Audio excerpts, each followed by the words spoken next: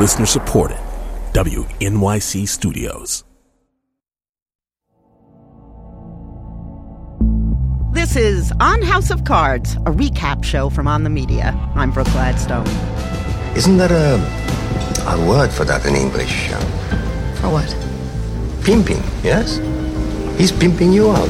I've pulled in old White House hands, hacks, and policy wonks, and even the show's creator and cast to assess, giggle, and yes, occasionally sneer at one of our guiltiest pleasures. I'd push him down the stairs and light his broken body on fire just to watch it burn, if it wouldn't start a world war. On House of Cards, not your average recap show.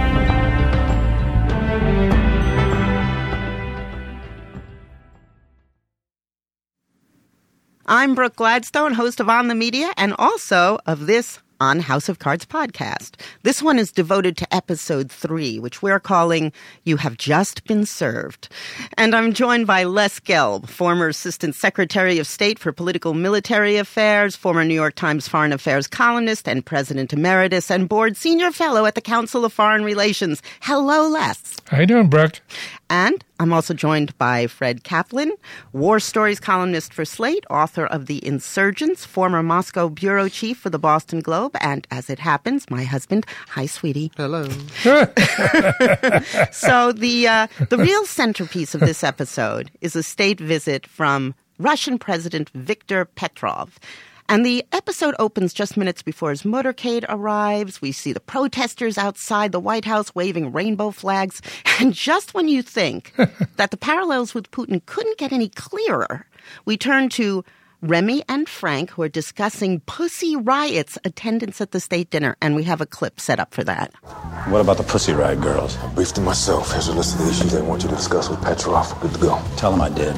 Sure it's a good idea to have them at the dinner? It's a smart idea. They're dissidents. They've been nothing but a pain in Petrov's ass. He wants to co-opt them with a photo, fine. If it's important to him, it's important to me. Bob. Okay, how likely is a scenario like that? 0. I was going to say -10, actually. It's so stupid that it makes the way the United States conducts diplomacy look good. It would never, ever happen. No, I don't think it would be like having the Dalai Lama at some China state dinner. I don't even think that would be as bad. I mean, you would expect Pussy Riot to do what they did at that dinner. Yeah, exactly. Petrov, Putin, would never expose himself to any possibility of anything like that. No. He might do it to look good to the Americans, but the news would also go back home. And to delegitimize Pussy Riot would be a disaster for him. Yeah, but otherwise, it wasn't even good television. Oh, come on. Really? Are you saying the state dinner itself wasn't good television? No, I don't think it was good television. Oh, my God. You don't watch much television, do you? I watch too much television. I beg to differ, and I'm going to offer some evidence for my position that this was really good television. So we're with Frank and Petrov now. They're in the Oval Office. And by the way, Petrov, we were told, is played by Lars Mikkelsen, who is the brother of Mads Mikkelsen from Hannibal. And he was also in that reboot of James Bond where his eyes were bleeding and he's, a big-time gambler. It's a fantastically talented family. But in this scene, he gives Petrov a gift, a surfboard with Beatles lyrics on it, back to the USSR. It's a museum piece, but you can still ride. You should come out to my dacha in Sochi sometime.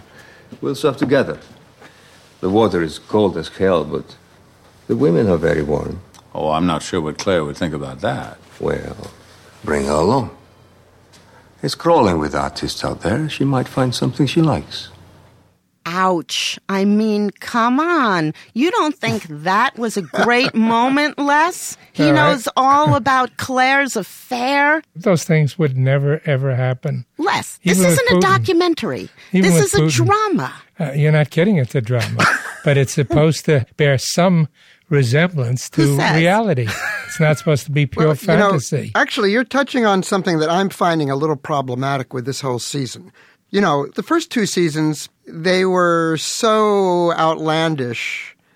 It was almost a fantasy of a power-hungry guy climbing to the top that when it lapsed from reality, you could overlook it.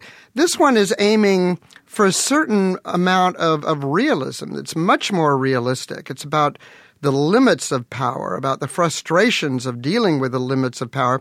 And so things that depart from probability, to me anyway, they're more glaring than they were in the earlier seasons. Well, I really don't know about that. Of course, Frank's killing people in the earlier episodes. Yeah. That did stretch the imagination a bit. But here you had an American president and a Russian president acting in ways that were totally inconceivable. You're saying that it stretched the credulity to imagine a vice president pushing a reporter in front of a subway train. But this scene in the Oval Office is just completely unbelievable. Is that what you're saying? I found that scene where he pushed the person in front of the subway to be a bit of a stretch as well. But, I kept on watching it just because I was intrigued by how, quote, Hollywood was going to try to make Washington reality look. I wanted to see what they were going to do with it. Okay. Now, I think you're here under false pretenses. Because unlike regular journalism, we wanted fans of this program. And it seems like you're hate-watching the show, which is okay. But you have to understand. Do you love to hate it? Do you love to hate it? Yeah, I love to hate it. I complain about this stuff all the time. But I watch it all. In fact, my wife and I binge-watch the thing. Well, look, the thing that I find kind of intriguing with this is that as this show is depicting it, Petrov Putin is the one guy that we have seen in the entire political galaxy who sort of is on the same level as Frank Underwood for sheer ruthlessness. And Frank is sort of taken aback by it. I mean, let me ask you this. You're a real politique guy, and so am I to a somewhat lesser degree than you. But these scenes where they're kind of going at each other, forget about the plausibility. Isn't this kind of a satisfying look at what their ids are longing to say and push each other's buttons about? No, I don't think so. No? No, I think that they would push each other's buttons about the policy issues and the underlying politics. But this was all very personal. I mean, Petrov couldn't wait to hop in bed with Mrs. Underwood. No, I said a fantasy. The UN ambassador. That was his main concern. Well, he was eyeing her all night. And part of that was to get Frank furious, which it did. This kind of machismo fight between these two. And if you stop thinking of it as a Washington drama and just thought of it as a kind of Shakespearean rush to power, right? I mean, in this episode, the one you said you didn't like, you see Petrov working on a number of fronts, manipulating him, kissing his wife, forcing them into a big Russian drinking contest. To get the missile defenses out of Eastern Europe. By driving him crazy, he was going to get the missile defenses out of Europe? Or maybe just for the sheer joy of it. I mean, both of them clearly became politicians not to do public service. So this is the full expression of that. They're able to be powerful and overpower another hugely powerful person who is perhaps their equal in ruthlessness.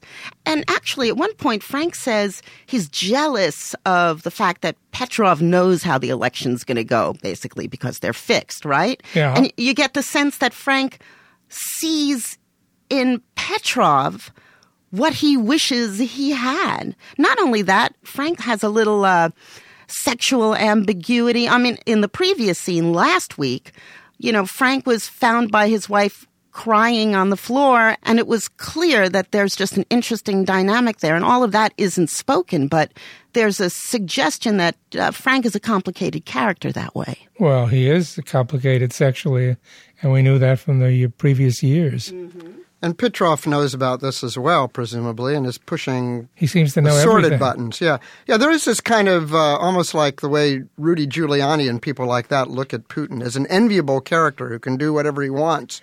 If you want to treat it as these guys playing out a low-level Shakespearean play, I'm fascinated with it because the Frank Underwood character just interests me. He interests me in the sense that the slimy things he does remind me of the things that people in Washington often do. But they're not that stupid. Nobody invites the Russian president to a summit in Washington with virtually zero preparation. And once they're talking to each other, he's prepared to give away virtually everything. His wife has to tell him, hey, now, honey, remember to be tough when you're dealing with this commie boss. It was ridiculous. And he got almost nothing in return for all of his concessions except Russian participation in some idiotic peacekeeping operation in Jordan. It strained even Washington credibility. Hey, Les, I was going to ask you, you might know this. There was one bit of dialogue between Claire and the Secretary of State, and they figure out some clever way to get the General Assembly to pass some peacekeeping measure that would circumvent the Security Council. If the goal is to get troops into the Jordan Valley, well, then there's more than one way to skin that cat. A multinational force? I would go through the UN. Peacekeeping? You wouldn't get past Russia's veto. There might be a way, but you'd have a lot of responsibility on your shoulders. Well, if you can give me guidance, I'm sure I can handle it. There is precedent with the Uniting for Peace resolution. We used it to get round the Russians for the Korean War. There is such a thing. Yeah? Has it ever been done? Yes, it's been done on a number of occasions. What happened was this. You remember when North Korea attacked South Korea in June 1950, we immediately went to the UN to get UN support for taking counter-military action. And luck be told, this was at a time when the Russians didn't show up for Security Council meetings. Right. They were boycotting. So there was a vote in the Security Council and to send forces to Korea, and no Russian veto because they weren't there. Then the Russians went back and they read to the Americans the actual letter of the UN Charter, the letter of the law. And it seemed to be that anytime you want to use force, you have to have a concurrent vote by all 5 permanent members, of which Russia is one. So to deal with that rather valid argument, Dean Acheson, Secretary of State, went to the UN General Assembly and got them to pass this Uniting for Peace resolution, which was a way of circumventing the Security Council. So all that was kind of true. But there's no way in today's world, as you know, Fred, that you can get any UN operation unless the Russians say yes. But has there been anything like that since Korea? Yeah, there have been several instances of Uniting for Peace. There were minor circumstances that I don't remember. But it's going to the UN, and I think it requires a 2/3 vote in the UN or something like that. At the end of the dinner party, the Petrov character is having everybody knock down drinks, from a hugely expensive bottle of vodka, one right after the other, pounding the drinks. Now, you've been at a state dinner. You've never seen anybody take over a state dinner like that, right? Never. Nothing like it. On the other hand, you've probably hung out with Russians. I know I have when I was working for NPR in Moscow. And I remember one incident where I was flying back on a military transport from some event where they were taking apart weapons.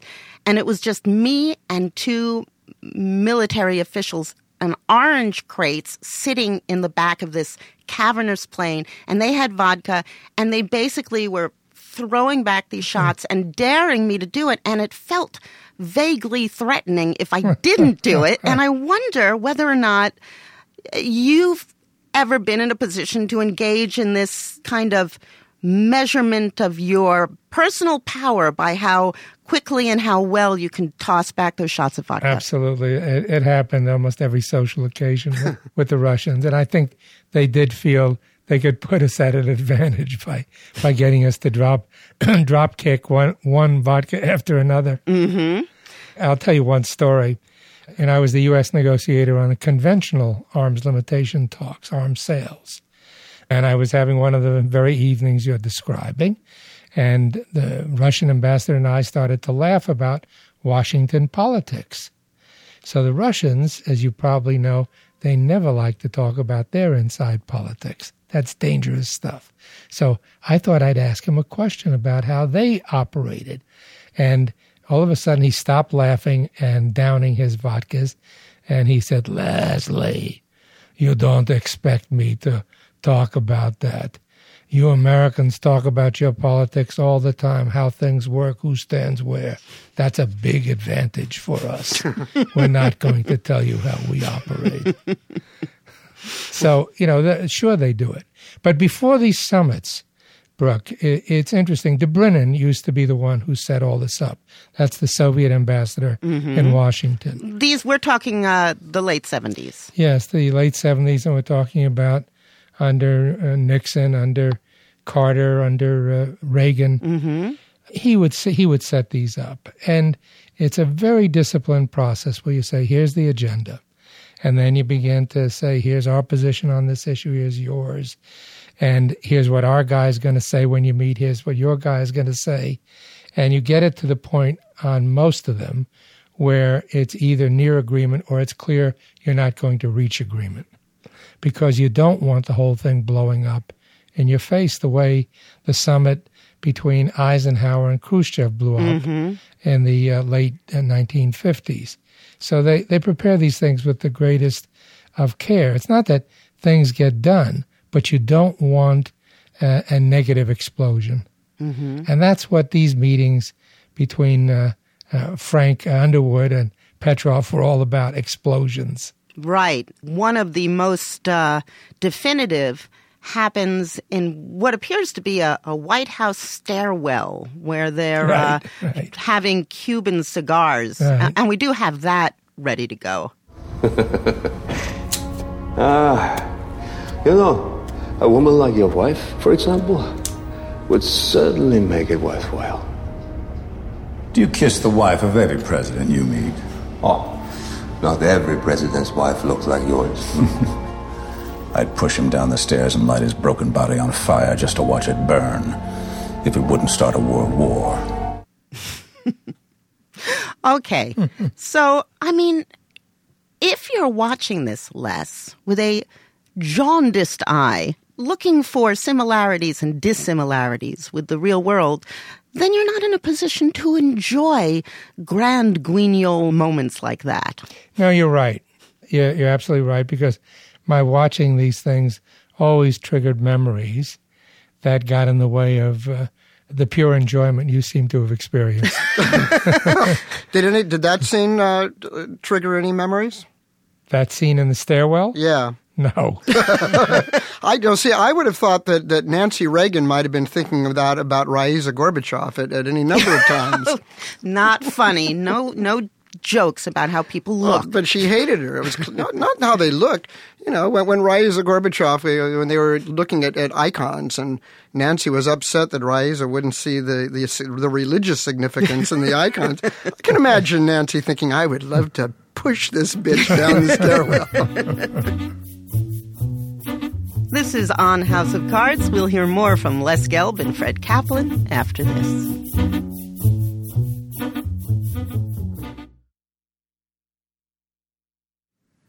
Was there anything in this particular episode, with the state dinner at the heart and the arguments with the Congressman Bob Birch about the AmWorks program on the side and Doug Stamper's limping recovery and all of that, was there anything in this episode that triggered a real memory?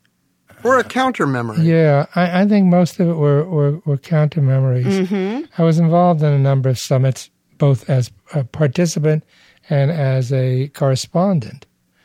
And nothing was anywhere near as exciting or dramatic as this, maybe with one exception. Mm-hmm. That famous summit in Reykjavik, Iceland, between Reagan and Gorbachev. This is the one where they almost agreed to total nuclear disarmament. That's right. Reagan proposed total nuclear disarmament if Gorbachev would accept Star Wars, right. Missile defense. And Gorbachev said no. But the most depressed people, after that leaked out immediately, were Reagan's own advisors. They were all there, and they were furious that Reagan, more or less unbeknownst to them, came up with this idea of denuding the world of pleasurable nuclear weapons. I know. That story is not well enough known. Well, they didn't he was freelancing his own peace plan. Well, also, they didn't want anybody to know. This has been written about since. He was really a nuclear abolitionist. I mean, it's kind of unlikely to think of it. They didn't want anybody to know that he really thought nuclear weapons we'd be best off without them. That's true. But for him to actually make that proposal, his staff, Secretary of State and the NSC advisor, and all of them were shaken. Yeah. Richard Pearl almost became a Democrat again. You see a president here who's only been 6 months in office, which I guess is a long time in presidential years. But does this episode suggest to you that Frank could learn how to do this better, since clearly so far he's not doing it very well? No. No? No. You see a disastrous presidency, and if this were happening in the real world, he would certainly not be reelected. I mean, look at his domestic proposal, his America Works, where he was getting rid of every federal program in order to free up the economy to help the poor. I mean, that is about as bizarre a proposal for a Democrat or anybody as I've ever heard. Yeah, I agree with that. As was his idea of sending this peacekeeping force into Jordan for reasons we never really quite understand.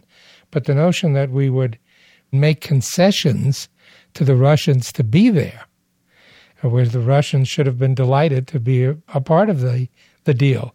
Interestingly, by the way, Petrov says, we don't want to get involved in this situation because we remember how you treated us when we agreed to be peacekeepers for Bosnia. Mr. President, we're already working together on several fronts.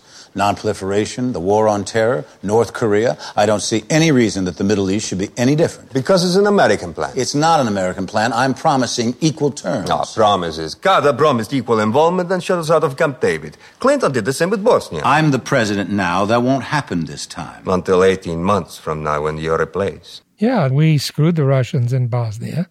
We got their troops there to have their imprimatur and then kept them out of all the operations. Mm-hmm. So they felt we had done them bad. It was interesting that Petrov brings it up because almost none of the American viewers could possibly relate to that experience.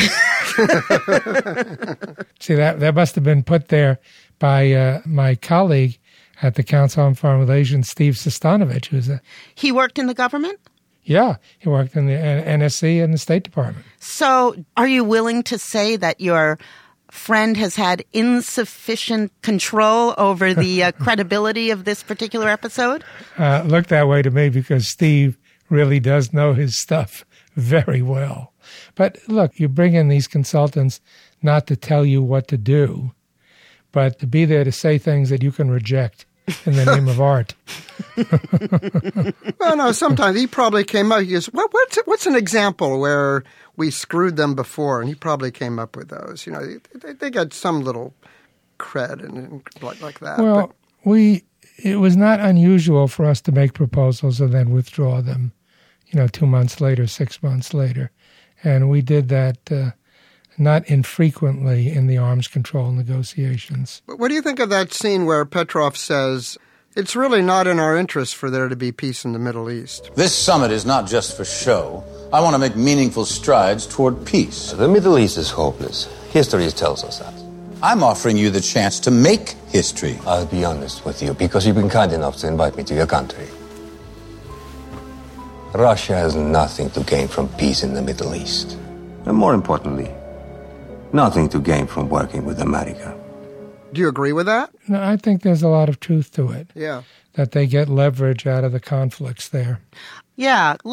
Fred sort of has to stick with the show now that I'm doing this podcast, but are you going to stick with it? Oh, I don't do it just because you're doing it. I enjoy watching it. Yeah, I have to admit that despite all these criticisms, we binged watched it to the very end. Why we couldn't stop. Why is that? I'm sick. Mentally, you mean? Yes, I think so. Well, I've met Judy, and she is about as solid a citizen, as grounded and fine a human being as one could ever meet. But she binged with you, right? Yeah, she binged with me, and she made a lot of the same complaints to me that you're making now. She said, "Stop all this. It's a show." Well, I think part of it, Les, is that there is nothing else that I can think of on TV that deals with these kinds of things at all, not since, say, The West Wing. There were people in the Clinton administration, when that show was on, who would say, well, which character do you think you are? I'm so-and-so. Are you so-and-so? They dug it, We raised the same point every season we've watched this, compared it to The West Wing, which I think was pretty good. There were some unrealistic things there, but by and large, its rendition of White House politics was pretty accurate. Well, let me tell you what Beau Willimon, who created House of Cards, told me in the first episode of this podcast. Uh-huh. And that was that The West Wing really never crossed his mind because that was about politics, and this was about a marriage in a political context. Because I was arguing that this season, more than the previous seasons, seemed to be about process, that Frank didn't have enough time to be truly evil anymore.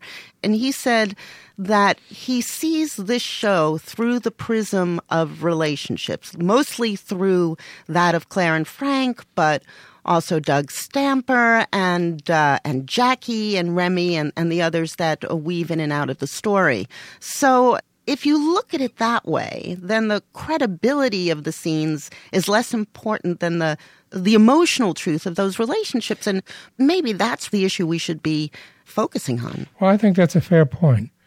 And I think that's about as good an explanation for the unreality of the program as I've heard. Because now that you say it, I'm thinking, really, what was this season about? It was about the power alliance between Frank Underwood and Claire, his wife, to get power and to wield power.